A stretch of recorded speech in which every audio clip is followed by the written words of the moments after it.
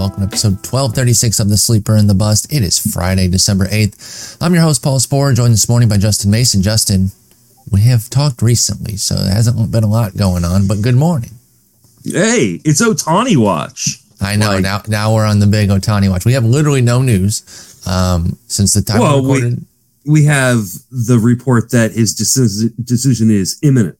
Okay, well, that literally just went up. But when I had originally, when we were getting ready to start, and I had refreshed trade rumors, the last thing that was up when we recorded yesterday was still at the top of the page. Now, it had been updated. This thing, Dave Rubenstein reportedly in talks to acquire the Baltimore Orioles, something about ownership there. Mm-hmm. It had been updated at 11:59 p.m. Central, but it was the last thing that was up when you and I talked yesterday afternoon for the pod, and then the first thing this morning. Since then, two things have happened, including the Shohei Ohtani decision, reportedly imminent, and then something that they have called the opener, which is probably just their morning post over there. So we haven't had much news except that. What do you think about this? I do want to talk about the Ohtani stuff real quick because we don't have any real tracking of who's in this that much, right? We've got obviously the Dodgers. The Jays have become prominent in this. You had an interesting angle that I didn't even think about looking at, the betting markets as a way of gleaning some information here. So why don't you take the lead here and give us some information on Ohtani? People might know where he's at by the time this goes if he signs in an hour, but absent that, give us some info that you've gleaned from the Ohtani talks here. So apparently all the Vegas lines have Toronto moving even with the Dodgers. The Dodgers have been the clear favorite in Vegas in terms of where they will end up since the beginning. And the Cubs, maybe a few weeks ago started to move up closer to the Dodgers, but now the Cubs have moved back down and the Blue Jays are dead heat with the Dodgers. And a lot of people, I can't remember who was talking about this. It may have been like a John Heyman or Morosi or it's the ESPN, Passan. But the tax implications are different for an international player going to the Blue Jays. Mm-hmm. So a lot of American-born players, if you go to the Blue Jays, you've got to pay taxes in Canada and then pay taxes in the U.S. So you actually lose money going to a place like the Blue Jays. It's why the Giants are having such problems signing people, because the tax rate and cost of living is so much higher in San Francisco than it is in the rest of the country. So, I would be stoked if Ohtani went to Toronto. Because you want anywhere but LA as my sign says, Shohei, don't go to LA. I just don't want him to go to LA. I know there was a lot of talk last night on some programs about the Giants still being involved. I would love it if the Giants, but he has no reason to go to San Francisco. So, if he goes to San Francisco, it's because the Giants offered him way more money. So much else. More than everybody else. Yeah. So, but I still think it's going to be the Dodgers. We'll see if it happens today or over the next few days. How do you feel about, he's gotten a lot of pushback on this secrecy in the media the last few days. I think it's silly that people are pushing back. And I think it's the media just being annoyed that they're not getting independent news. Yep. That's literally what I was going to say. I think they're just a little butthurt about it because, frankly, to me, this is better than every little crumb having to be a breaking news thing.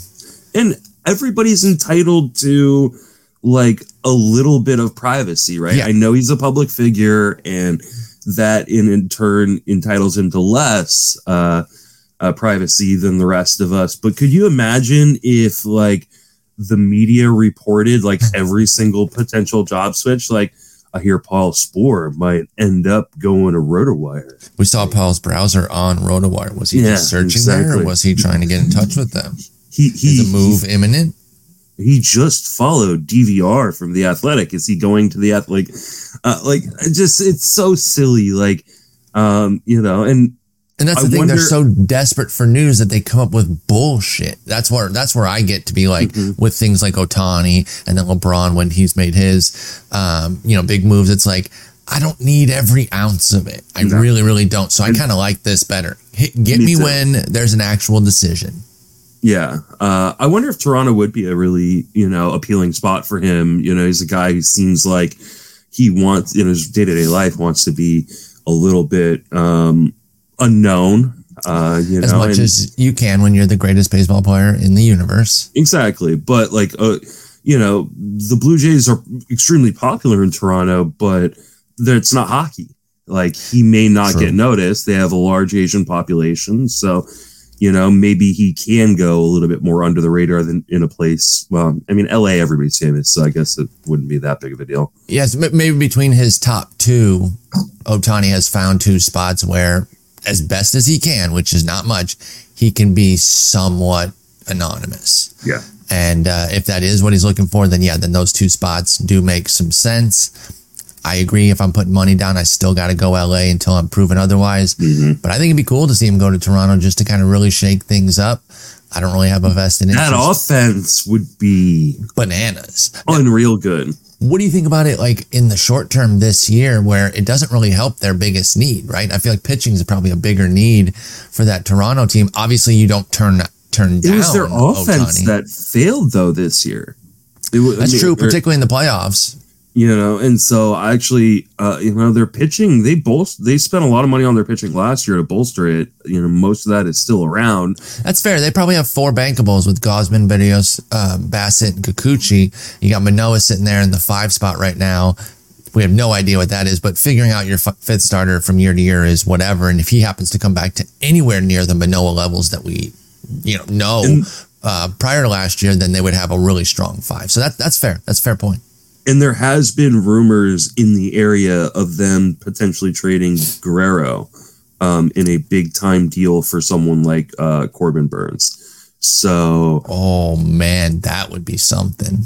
So I'd like to see Toronto just go crazy this offseason and really, really just kind of shake up their team. That'd be great. I'm fine with that. It doesn't always have to be the usual suspects with the Mets or with both New York teams, with LA, Boston. Let's get Toronto in the mix. Let's see them go crazy with some things. I'm here for it. So me too.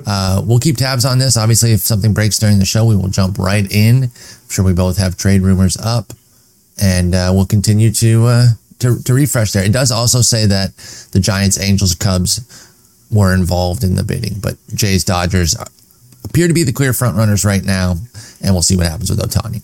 But absent that, there has been no other signing news, so we're going to get into our topic today of the biggest ADP fallers since October. We did the risers a couple episodes ago, talking about the guys that are on the move up from the October drafts to over these last 5 here, say from mid-November here till December, through December 8th, excuse me. There's only been about 5 or 6 drafts, so it's not a ton of data points, but you get an idea of where some folks are moving. We have 10 guys here who have moved a round plus. Now, it's not just a bunch of old guys that you might think, they want to, no one wants to draft these guys. You're going to see a little bit of that trend early, but then we got some youngsters mixed in, 2 really young guys that maybe people are saying, can we really trust their playing time? Then you got some health risk. I got all sorts of stuff, but this first guy, probably not a huge surprise. And, you haven't been in on Shane Bieber in quite some time. I was pretty big on him last year. I'm certainly not as strong this year, but if the price keeps dropping, maybe I'm right back in at taking the gamble, but he's minus 53 spots right now. Shane Bieber is coming all the way down to pick 200, kind of on the button here in these last 5 drafts.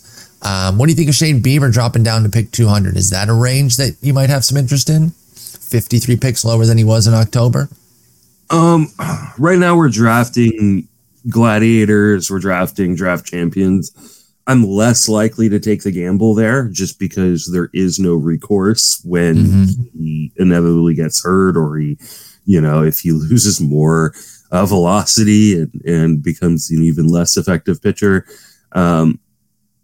However, if we're still drafting him, here or even lower come March, I'm going to be interested because I think while there is some like injury red flags, like I think he is a guy that you should be able to pencil in for like 180 innings.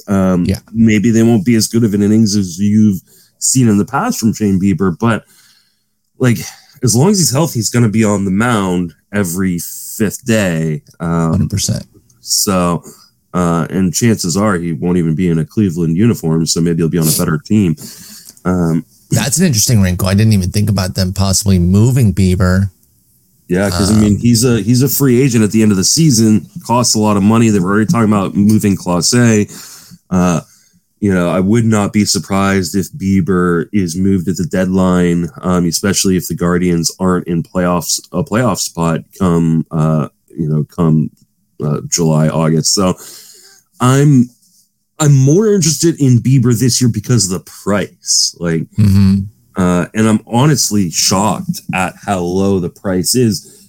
I know that it wasn't like the best of his years, but like a 3.80 ERA and 128 innings is still, fine, especially with a long track record. Yeah. So I think as long as you are smart about your projection for him, I'm probably going to project him for like 150 innings and a mid threes ERA.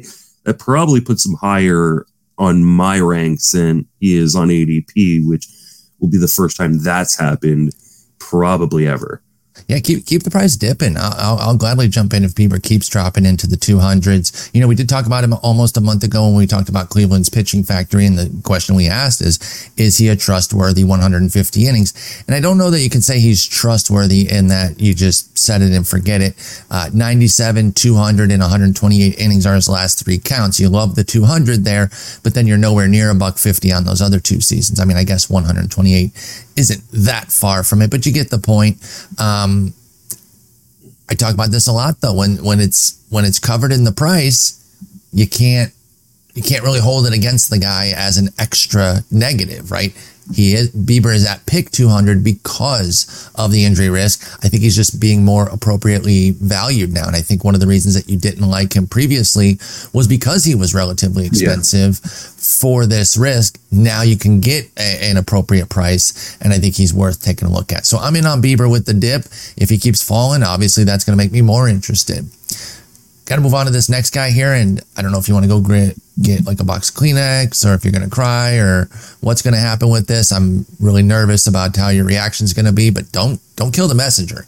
I'm not doing this. This is the draft market that is 41 picks lighter on Cedric Mullins, dropping nearly 3 rounds. Now, on the one hand, you might say, well, sign me up. This is my guy. And if he's going to be dropping, then I'm going to stick with somebody I've loved. On the other hand, do you see why the market is dropping him? Do you now have some concerns about your boy Cedric Mullins? He has dipped to pick 160 in this recent drop. So he was going just outside the top 100, and now here he is going outside the top 150. How does that make you feel about your boy Cedric Mullins? It makes me sad for him. I also understand why they're doing it. He has been platooning more or hitting at the bottom of the lineup when they are up against the lefty. He's no longer like guaranteed to hit first every single day. The batting average has dropped off the last 2 seasons down to 233 this last year. And I mean, it was backed up the last 2 years with XBAs of 232 and 223. So, he kind of has deserved the batting average. That being said, go ahead. I have a big question though. Yeah. What the hell's up with the steals? Because everyone starts running wild last year. His rate was great, 19 for 21, or 19 for 22, excuse me. I love that. But Justin, when I tell you he got 19, and I know he played fewer games, 116, but he only got 19 steals, and he had 11 in April. You had to be thinking that he was going to go absolutely crazy on the bases, and he gets you 8 the rest of the way. Again, injury mixed in because he did miss most of June and a bit of July as well. But then even when he returned in August, September, he only had 5 down the stretch, and that was over the course of, what would that be? 47 games. So what the heck happened there with Cedric Mullins? Do you think that was an injury self-preservation type thing, and maybe he'll get back to running this year? Or do you have concerns about Cedric Mullins' stolen base total? I have a little bit of concern. I think mostly it was his struggles. I mean, he had his on-base percentage in the second half was .249. If you're not getting on base, it is difficult to steal bases. That is true. That's a horrendous OBP. That's not a very good batting average, let alone an OBP. So, which is crazy to me. 209 average, 249 on base, which is about a 5% walk rate. I think he just, he may have been dealing with some, injuries, but I think there's also the potential that, hey, we've already seen the peak of Cedric Mullins. That's exactly what I was going to say next. You nailed it. And I think that's it. I think sometimes we have to be comfortable with the fact that, not everyone gets a 5-year peak. Yeah. We saw his best season in 2021, another solid one in 2022. And that's probably the best of Cedric Mullins. He's going to be 29. And I think we just need to maybe see him as more of a solid 2.5 to 3 win guy as opposed to the 5 to 6 win guy that he was in 21 and 22. I think that's really it, is that we already saw the best. You really need to readjust where you're at with him. Now, I will say, I wouldn't be terribly surprised if he got back to 30 SBs next year, but I don't know that the slash line is going to jump up a ton. I think the slash line is going to remain a bit of a challenge with the batting average being in the 230s. For me, the big question is, what are the runs scored? Because one of the things that was so exciting about Cedric Mullins was he's leading off. He only led off in one game in the second half. Yeah, the team's too good now to lead him off when he's not performing. Yeah, so, I don't usually care that much about spring training. I'm mostly watching it because I've missed baseball. But, our boy, I know Mike Curlin's taken a little bit of a step back. I don't know if he's going to still be delivering his spring training lineups this year. I think that's, I thought he had said that that's his main focus, and that's what it's going to be. I think I thought I had read something recently about that. Go ahead. Yeah, I'll be watching that intently. Is he leading off? How often is he leading off? Especially later in spring for those late March drafts. So, if he's just not at all, then what do you do with Cedric Mullins? If he's just a 6-7 hitter all spring? I mean, I'm not paying this price, but I assume the price will continue to move down. He starts moving. We start moving him outside of the top 200. And then I can, especially if he drops, let's say 215, where Jackson Churrio's going. This Jared Kalenic idiot. I mean, I would never draft it. I could not fathom being in on this guy. I'll take Mullins over those guys, but would you really take him over Kelenic? I was trying to be funny. Would you take him over Kelenic? Yeah, at that price point. The playing time is more guaranteed. I would take Kelenic.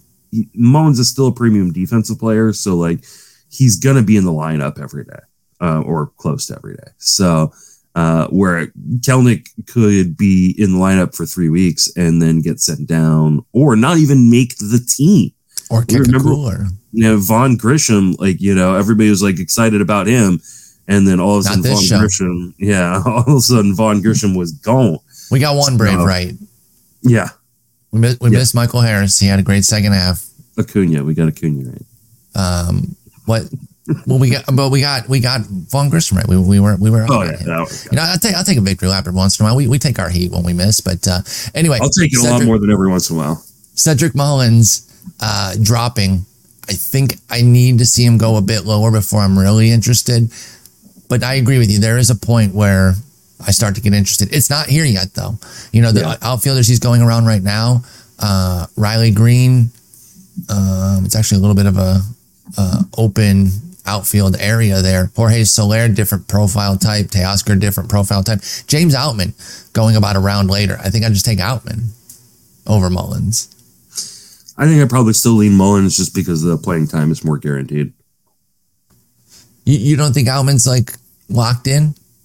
No. So he started super hot, tailed off, and then finished strong again. I think he's pretty close to a lock of a play. I think he starts that way, but I also think the Dodgers are a team that, can't afford for, their outfield to be a poorly playing James Outman, Jason Hayward, and you. Well, I think you could say the same thing about Mullins, though, that the clock could be ticking on him, too. If he puts up another low threes or sub 3 OBP, I think he's going to be in some trouble. They have a billion guys. I don't know, Colton Cowser? No, Cowser can't play center. I don't know his skills out there.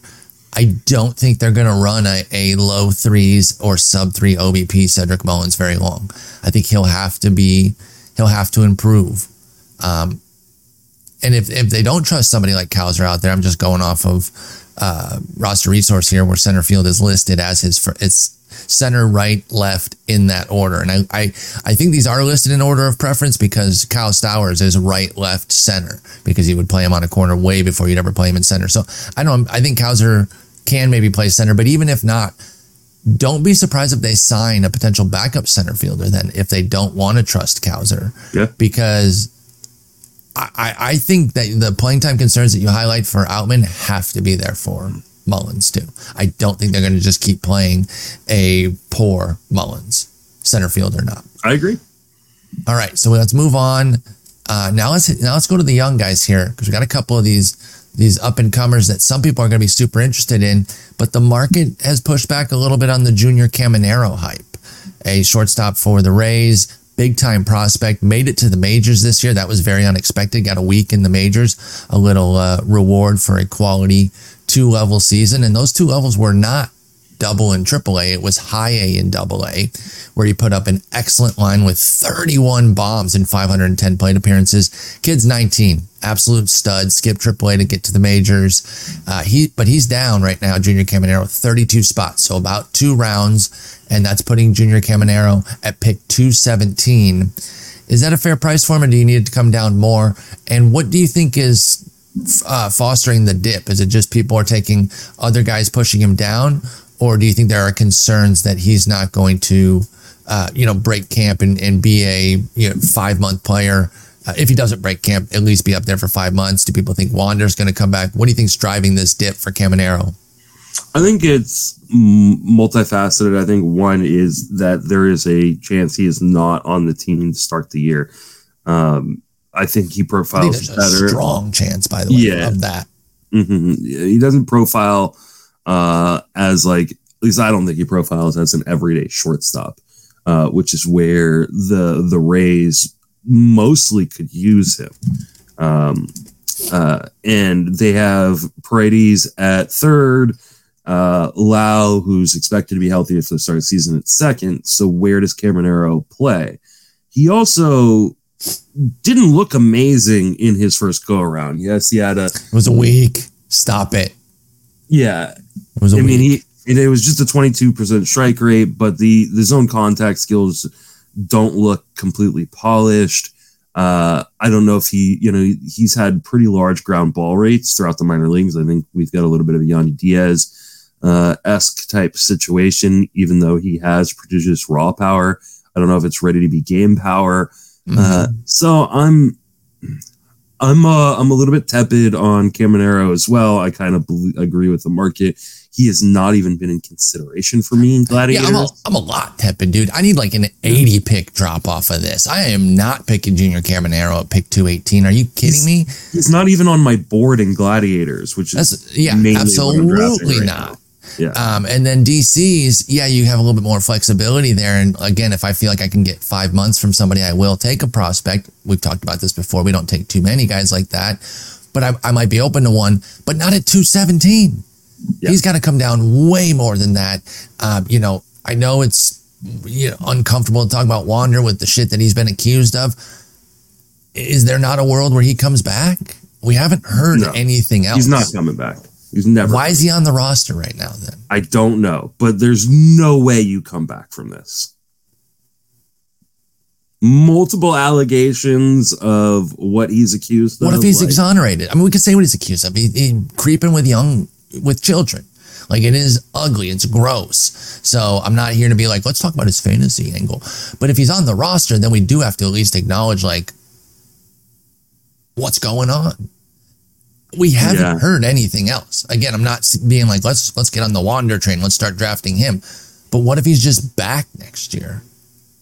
I can't imagine it. I can't either, dude. But I'm just staring at him on the roster resource. And I understand Jason's just doing, because he got put back on the roster, right? There was that news. And it was a procedural thing because of the restricted list and how it works. Like once the calendar kind of clicks to the off season, you have to take guys off the IL and put them on the roster. And I think you have to take guys off the restricted list and quote unquote put them on the roster or whatever. So it was a procedural move.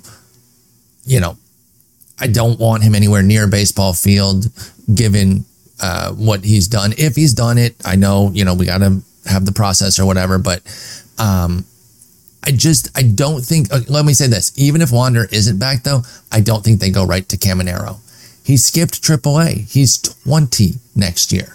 So I think he needs at least a month in AAA.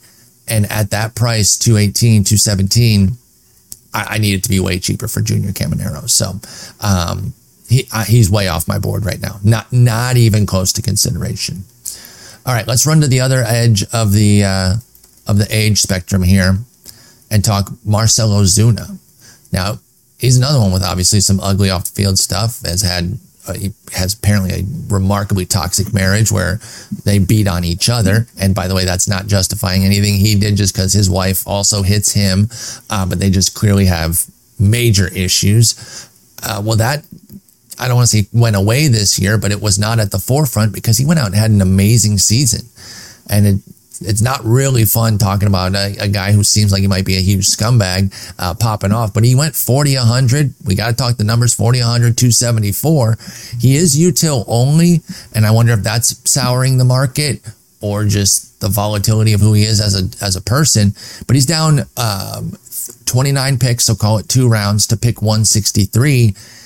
Is that a fair spot for Marcell Ozuna? Do you think the Kelenic trade played a role here, just adding more talent? What do you think is behind the move? And then are you interested in a 160s pick of Marcell Ozuna? Yeah, I mean, I think that maybe people are just projecting obvious regression, right? Like, hey, he's not going to hit 40 home runs again. He's a guy who's struggled to stay on the field the last few years as well. So, is there a real chance that he's going to play at another 144 games? I'm fine with this price. Maybe part of it is the util only and people not wanting to kind of clog up that spot. I don't have an issue with that at all. I don't have an issue with you're going. You need power, and man, power's hard to find this late. I got no problem dropping power that isn't remarkably flawed. That comes with like a batting average of my weight. It comes with 80, 100. That's the thing too. He's on a great team.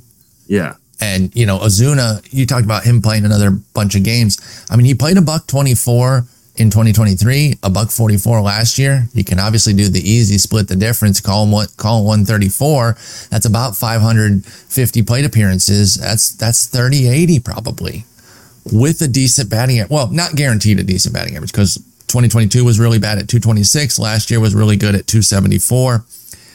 But I will take the lazy way out and just kind of split the difference. And again, that's a 250 average. So if he's 250, 30, 80 at pick 164, I think I would fill up my util for that. Now, again, standard disclaimer, people that don't want to draft dirtbags, I don't begrudge you that at all. Other people say, hey, they're number producers. I'm not making value judgments of their personality when I draft guys. Others say I play fantasy for fun. I don't want to root for shitbags.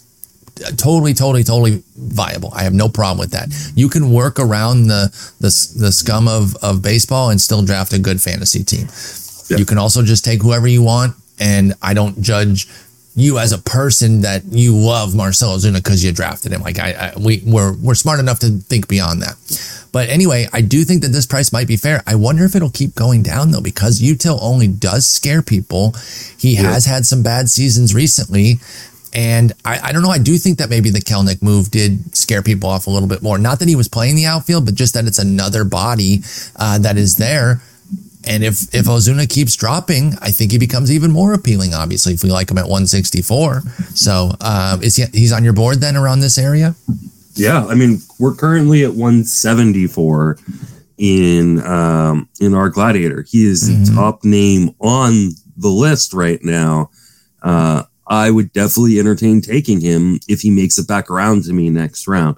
Now you've got 2 picks between now and then, Yes, so I may not get a shot.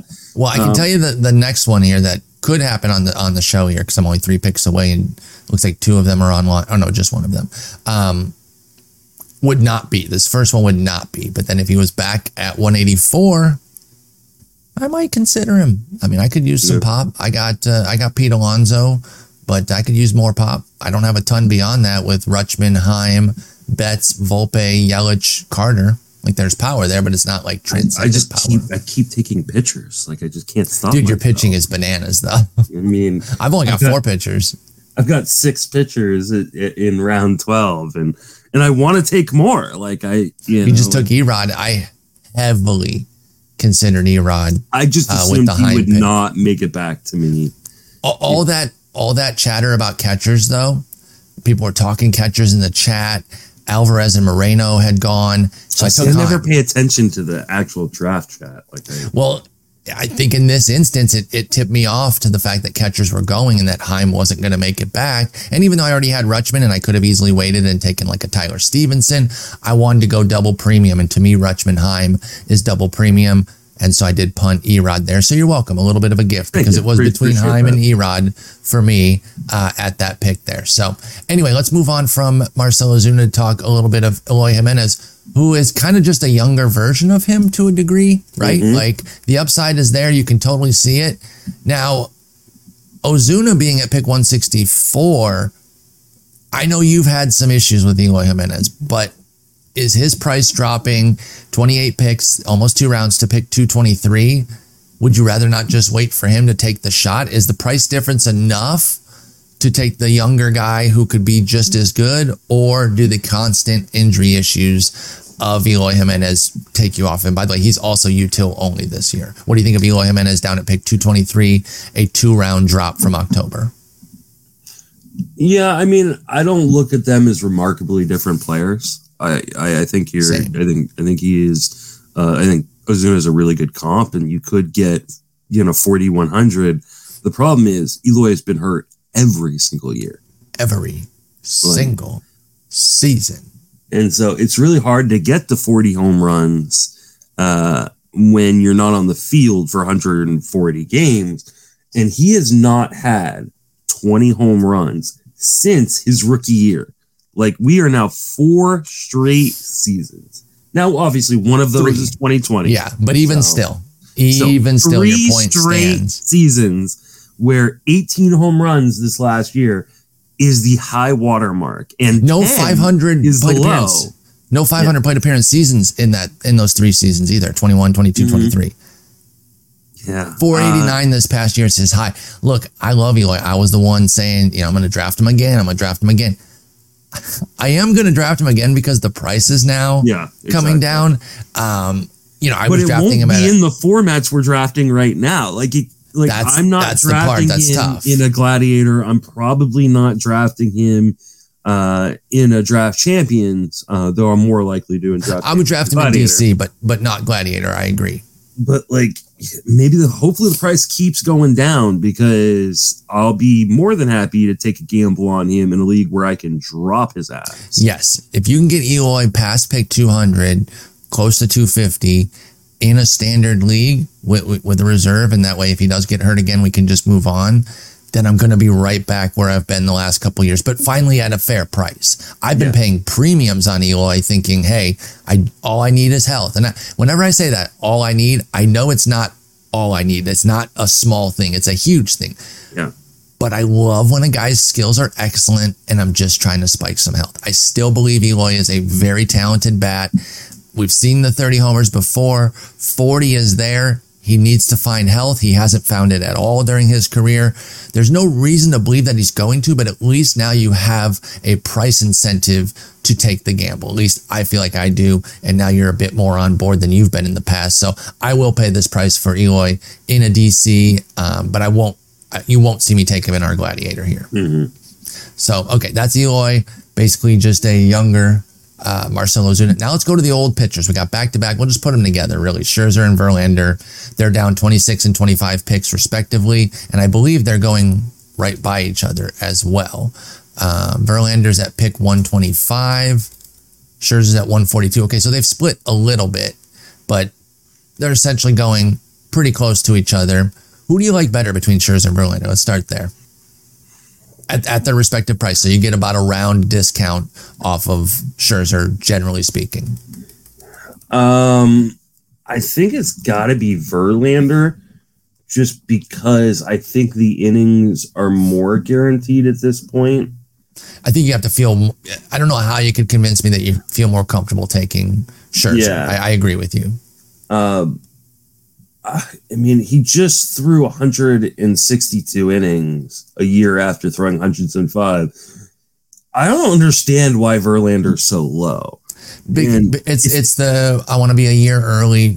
I'd rather be giving up on him a year early than a year late. It's the hot potato thing right now. People don't want to get caught, but he's a unicorn, right? Like I know he got hurt in 21. Like he can get hurt again, especially at age 41. But I mean, I'll let you talk. People don't need to hear that I would take Justin Verlander. No shit, I would. But yeah, I agree. Like, I don't even understand why he's at pick 124. I took him in our Gladiator.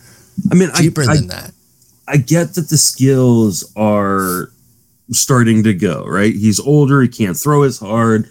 Things aren't quite as sharp. The walk rate went up last year. The home run rate went kind of back up last year. The strikeouts came way down. But we knew all that was going to happen off the crazy size season, right? And even like, okay, so pick your favorite ERA estimator and go like, oh, look, his, X ERA was 3.69. This is Verlander we're talking about, by the way, with his 3.22 ERA, and you're talking about his ERA indicators. His FIP was 3.85. That's much worse than... Like, that's still livable at this price. You just got him extremely late in our Gladiator. And, like, I was just sitting there going, I mean, like, I don't need pitching, but that was the thing. I'll take 170 innings of Justin Verlander, even if it's a 3.6 ERA. Like, yeah. Fine. You were almost forced to take him, even with all your pitching. Like, if he lasts one more damn round, but I finally took him at pick 147, and gladly too.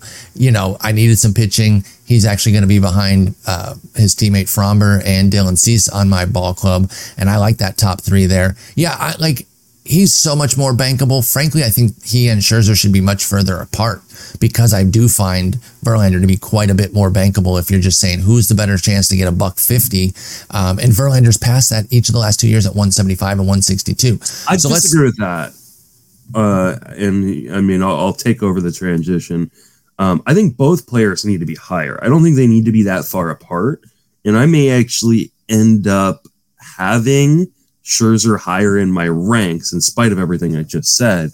Because I think the skills for Scherzer are better. And I think the situation for Scherzer is really, really nice. Not that it's not nice for Verlander as well. Let me just say, I didn't realize he threw $153 last year. It's more than I thought. I had him closer to low 100. So you're right on that point. Continue. You look at Scherzer's numbers in Texas. After being traded to Texas, he threw 45 innings with a 3.20 ERA.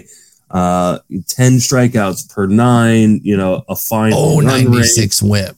Yeah, like he was back to elite Scherzer. The problem was he finished the year hurt. And that is the most concerning part to me. But I'm fine. I love where Scherzer's going. Your point's fair though. They should just be back to back. I actually agree with that. They should just be right by each other. When one goes, that's your signal to take the other. I think as I do more and more drafts, one of the things I'm gonna, I don't want to be, this last year I was more willing to just wait till the 4th, 5th round to grab a starter. I can do that, and I did that in our Gladiator currently. I think I just got lucky with Tariq Skubal falling where he did. I am more likely to take like one ace and then just wait for these guys, right? Like, there's so many flashy young guys that I think that these old vets that are in the declines of their career, but still produce really good numbers are overlooked. I think you're 100% right? we talked about the big pitching, the youth pitching movement that happened this year. They're all going to be pushed up. A bunch of them are going to hit again, but a bunch of them are going to fail. It does push down old heads like Scherzer and Verlander. And, I don't think I'm going to put Verlander on every team or Scherzer. I'm not going to get overstocked on them, but I don't mind having multiple shares of either. I'm really okay with that. I got my first Verlander. I'll probably get a Scherzer. He was better than I thought. So I'm glad you said something there, because I had not realized that he did get 153 innings. It was better than I thought, and he should be right by Verlander. So interesting tidbit just came across my phone. Yes, sir. As I was. Someone said that when Shohei Ohtani signed with the Angels, he signed on December 8th. Is he going to repeat the exact same signing date? I love the symmetry of that, by the way. If he does, that'd be amazing. Hopefully. I would love a Friday Shohei bomb, and then you and I get back on pod freaking. No, you'll have to go still look. I got to go to my actual job. Oh, you have to do your real job. Damn it. We got to get you full-time baseball so that the second Ohtani drops, we can jump back on. No, we'll probably just save it for Monday because, what's the assessment going to be? Oh, he's awesome. Yeah. He's awesome in Toronto. He's awesome in LA. It's going to be that Alejandro Kirk has less playing time this year. Yeah, that's going to the biggest loser is Alejandro Kirk can no longer DH. All right, let's move to a couple of young pitchers who really disappointed last year. And I don't want to be too I told you so about this one. This was tough. All draft season last year was like my body comp, Tristan McKenzie. I love him, and I love what he did for me the year before in 2022. But he was one that I wasn't going to pay the premium on because I worried that his body wasn't necessarily going to hold up for a second straight full season. And that's exactly what happened. He was a big injury flop, just 16 innings. The market's pushing him back down again, 24 picks right now since October, down to pick 240. Is that a cheap enough price to take the shot on Tristan McKenzie coming off of an injury washout season? In Fab Leagues, yes. In other formats like Gladiator and Draft Champions, which is what we're mostly drafting right now, no. I'm not touching him in those formats. Not on my board. And that's just because you can't replace him. Let me ask you one thing. Okay, I get you in the Gladiator. I feel like maybe you're a little too strident on this in DCs. Who the hell do you take if you can't take any injury risks? It's not that you can't take any injury risks. I'm just more careful, and there are other guys already going around his spot where I'm like, hey, give me Brian Bayo. You know, he did finish on the field, by the way, McKenzie, which we do love. So I should at least give him that credit. If I'm gonna take an injury risk, why not take Nick Lodolo, who I liked last year? Because his park is no.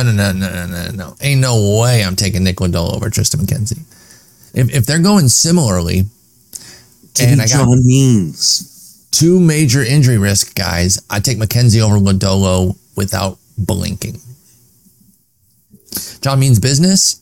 Yes, John Means. I think has been on every single one of my drafts. You're tugging at my heartstrings on that one. I like John Means business quite a bit.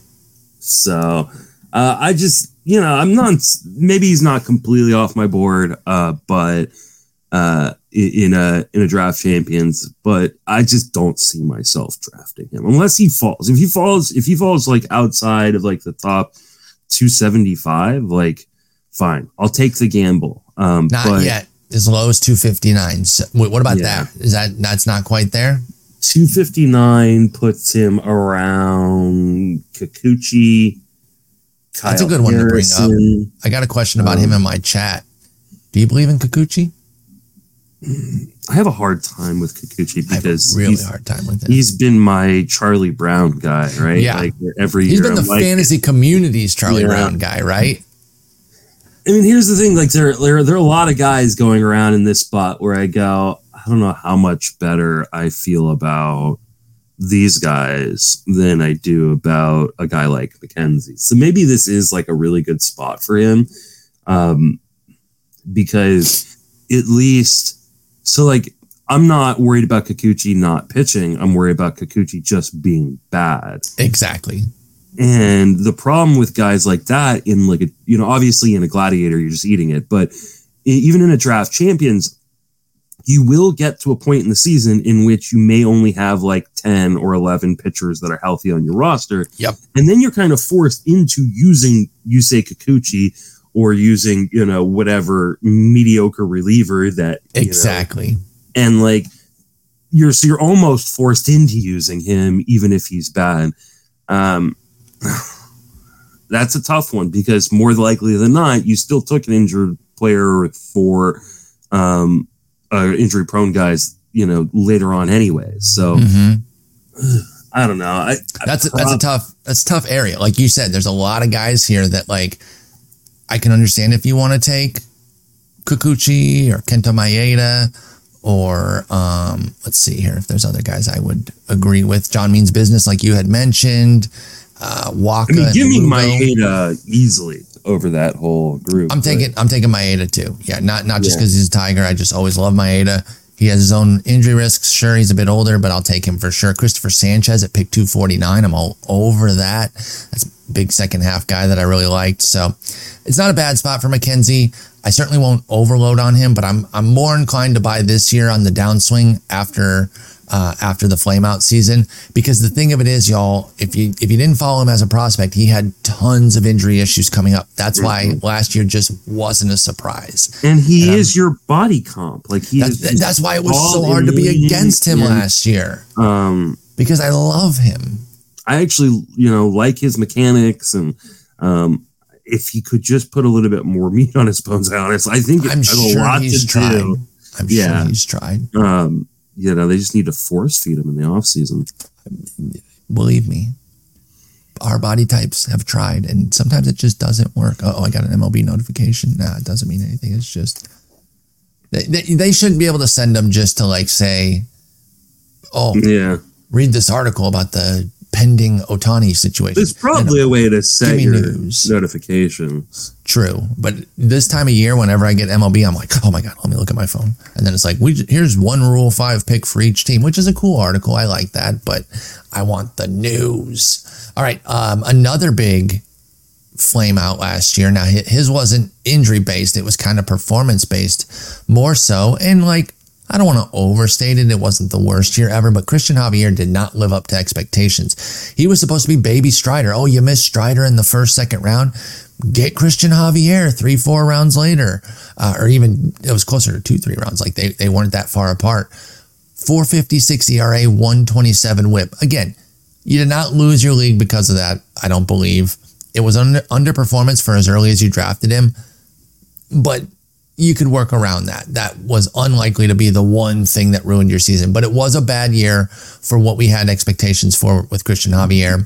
He's now down 22 picks, so just over a round, down to pick 177. Is that cheap enough to buy back on Christian Javier after the disappointing 2023?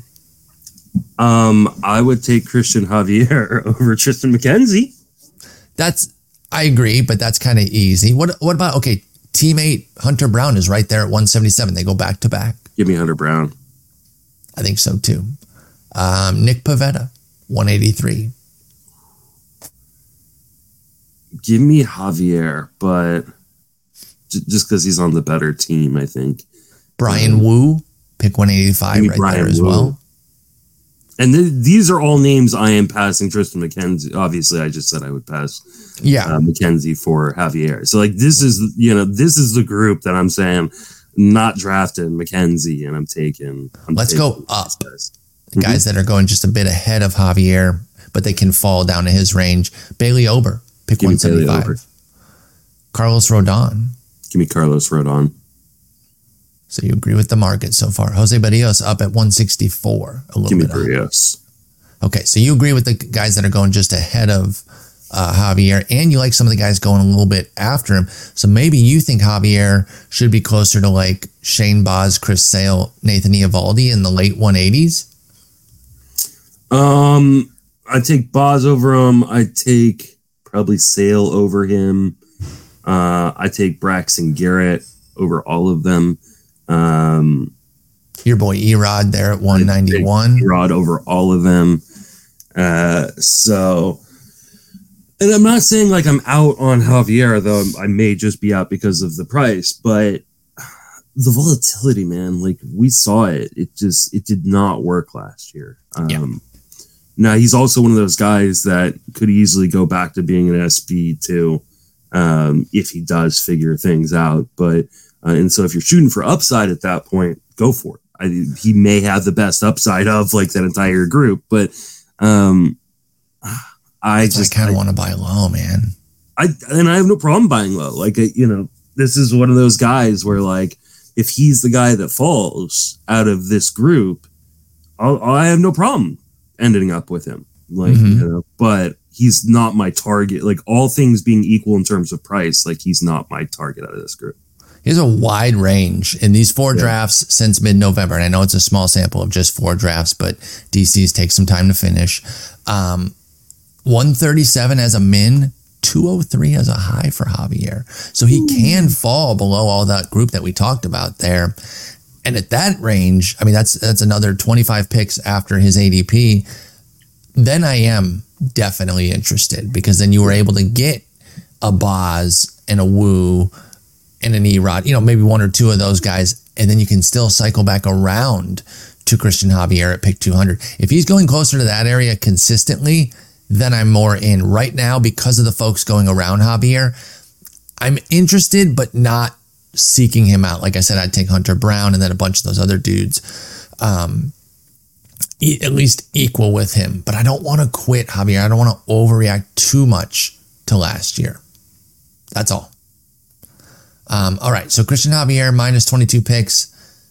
Worth taking a closer look at. I'll probably deep dive him, when I do my SP ranks, which I am working on, by the way. I was going to do just a list with like a little 1-sentence thing. I decided to go full write-up. So we're getting a big dog, and that's why they've taken a while to come out with that first run there. So stay tuned on that. Our last guy, a guy we have talked about a couple different times here, but he's moving down now. We actually talked about him as somebody who was surging up.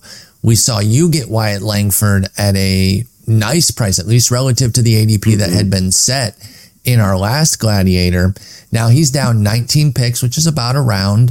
And, we talked about him very recently in our drafting 0 experienced rookies. So we don't have to go too deep on Langford, but that was at pick 138 as an ADP. Now Langford is down to 158. So call it 20 picks even.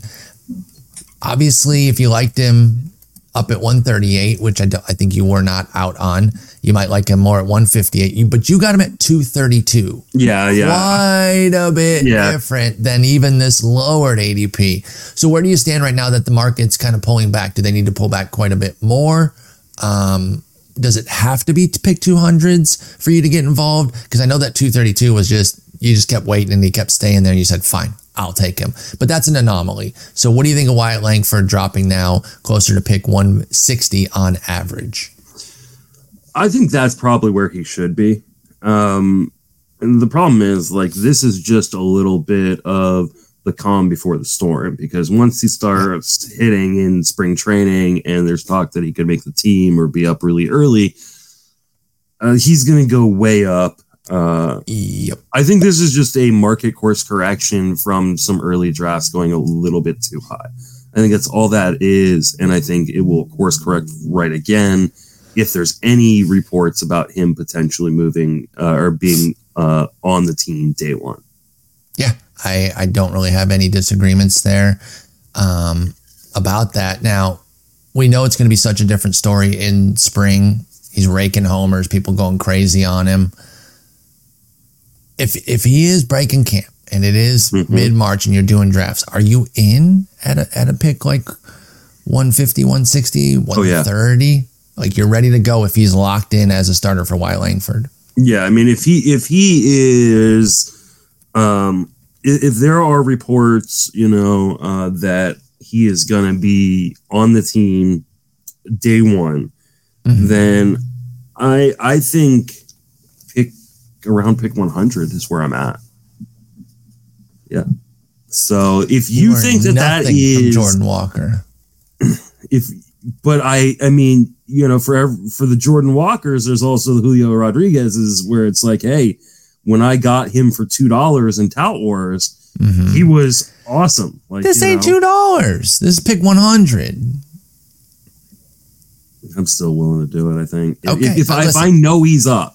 Yeah, I don't. We're talking March at this point where we have to know that the hard Langford's part ready to is with the Korea series. A lot of drafts are going to be earlier this year, and we're still going to have to wait for the rest of the guys to start a week later. Are we going to have that information before a lot of people do their drafts? That is very interesting, and I think it's going to be a situation too where most rooms are going to have at least one Langford believer. Yep. And so the price is rarely going to really dip down, right? We had that anomalous I honestly draft. think, I say pick 100, right? So I'm saying like end of the 6th, early 7th round, I don't think I'll be able to get him. Oh my goodness, dude. I mean, look, I took Bobby Witt in the 4th round of a main. Yeah. I'm not throwing stones here. I don't think I'll get him. Oh man, that would be... If we're nuts. getting news, like prior to main event season, I don't think I'd get him at pick 100. And how much of this do you think is influenced by the sample that we saw from Langford? Like, if it's 100% influence. I mean, or 95%, and then 5%. Isn't that influence. bad then? It absolutely is, but like, okay.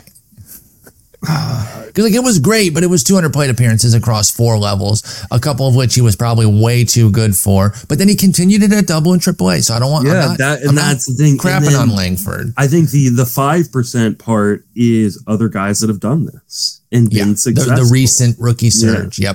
Yep, I agree with that.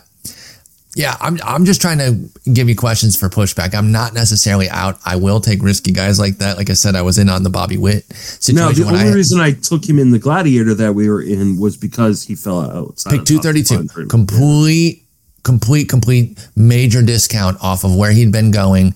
And you just said, enough is enough. I'm going to take him here. In that format, I don't necessarily want him very often because I think there is a real chance that he is not on the team early on in the season. And then, hey, what if, the Rangers say like, hey, Evan Carter is great. Adolis Garcia is Adolis Garcia. And if that's the case, then there'll be a spot open because Adolis Garcia isn't very good. Stop it. Just stop it. Just stop. And then Leody Taveras is a premium defender who can, hold his own with the bat. Like they may just say, yeah, we don't need you right now. Like it's. I mean, that's the case right now, though. Like he doesn't have a spot for. There isn't a spot for Langford, and unless because Adolis can play outfield, Carter can. You mentioned Taveras as carrying tool there. The other two are great defenders, though. So then, who are you putting at DH? Even if you want to say, okay, then Langford can DH or one of the other guys can DH. When he's not catching. Well, yeah, but I mean, right now they have Ezekiel Duran penciled in. If you've got those 4 outfielders, I think Langford's a decent fielder. I don't know if he's premium. Do you want to take a rookie and DH him day one? I don't think so. So then I don't know where he really fits right now. I mean, honestly, his path to playing time is through Leody Taveras. It makes me sad. Me too. And I hope I'm wrong about that. But like, I think that not to say that they couldn't DH him sometimes and DH other guys, in the outfield to just give him days off from playing defense. But like, yeah, I mean, his path to playing time is through our boy. That's, it's Evan Carter moving to center or Adolis moving to center. Adolis, and Langford eating up one of those corners. And I mean, as much as I love Leody Taveras, like his long-term profile is that of a premium 4th outfielder. So, especially on an elite team like Texas. Yeah, exactly. Or maybe they trade him. That could, moves could happen that way too. Create a little bit of an opening with a couple player trade there. If they do trade Leody, because I don't think they're trading any of the other guys that we talked about. Then Langford's price goes up immediately, right? Oh, then he's top 100 and I'm already priced out. What is the highest you'd pay? Guaranteed locked in March 15th. He's in. They've 90? Moved somebody. Okay. I was going to ask if you'd pay 75. No. I don't think 90, the closest outfielder at 90 is Brian Reynolds at 92. Give me the instant production of Brian Reynolds. Like I mean, it's just, you can book that production. Next outfielder comes all the way down to pick 104, Lane Thomas. And then if you're saying you take Langford over Lane Thomas, I can't really I'll take question Langford that over very Lane much. Thomas. Yeah. Like that's open. Better team, you know. I understand like Lane popped off last year, but if he turns back into a pumpkin, I'm not going to be 100% surprised. And better fantasy carrying tool with the power, like the hit ability of Langford is better than anything Lane Thomas offers. And I say that as a Lane Thomas fan. I was a year early, couldn't shut up about him in 2022. And then last year he popped off. All right, so there we go. There's 10 fallers. They all seem to make some sense, right? They all have real reasons as to why they're falling, but it has created some buying opportunities for some of these guys. So keep an eye on where things are going. I know it's not for a little while, but when do you start your market reports? I'm probably going to start next week. There you go. Okay. I got to double. I thought about actually starting it last night, but I've got to double check and see like what samples I'm using. I don't want to use too small of samples for the beginning. Yeah, because even this, comparing October to the more recent drafts, it's only 4 drafts since November 15th. Now that's DC's only, and if you want to do a bigger sample, you know, there's been 28 Gladiators, but then that's such a different pool that I don't know if you want to use Gladiator data as the I'm only going to use Draft Champions just because it's the only consistent from October to. You might wait closer to Christmas then to get some more data to pile up. Yeah, I'll take a look and see what the samples look like. The Gladiators have actually kind of screwed the Draft Champions in terms of, we used to get a ton of Draft Champions early. Agreed. So I'll see where I kind of started last year. A little bit of news. Hit me with it on our way out here. You ready? Source: Yusei Kikuchi reserves entire upscale sushi restaurant near Rogers Center for tonight. Reservation made for 50 plus people. Oh, dude, I want this to happen. I do too. So cool. I would have 0 issues with Toronto getting him. Yeah. Like I think that'd be so fun. It's so different than what everyone was expecting, and I'm totally here for it. Yeah. So, oh my God. I wonder if I can get an invite to that. I mean, we did just kind of shit talk. I love sushi. I do too. I don't think he's going to invite us though. We should have said something nice about him. I would draft Kikuchi top 100 if I can go to that party. Even if Shohei's not going to be there, I just want to go to an upscale sushi restaurant with Yusei Kikuchi and company. Yeah, right? I mean, just in general, that seems pretty dope. So, yeah. All right, Justin. Twitter right now is insane. Just like you keep me posted. You're the one cycling through all of it. I'm just going to keep refreshing trade rumors, but I got a lot of things to get done today, including working on my starting pitcher ranking. So I'm going to go get back to that. You got to go get to work. And I know it's going to be, the day we're both busy, it's going to get disrupted by the Ohtani news, but that'd be the best disruption possible. Mm-hmm. We'll be back on Monday talking more baseball. Justin, I hope you have a fantastic weekend. I'll talk to you later. Take it easy.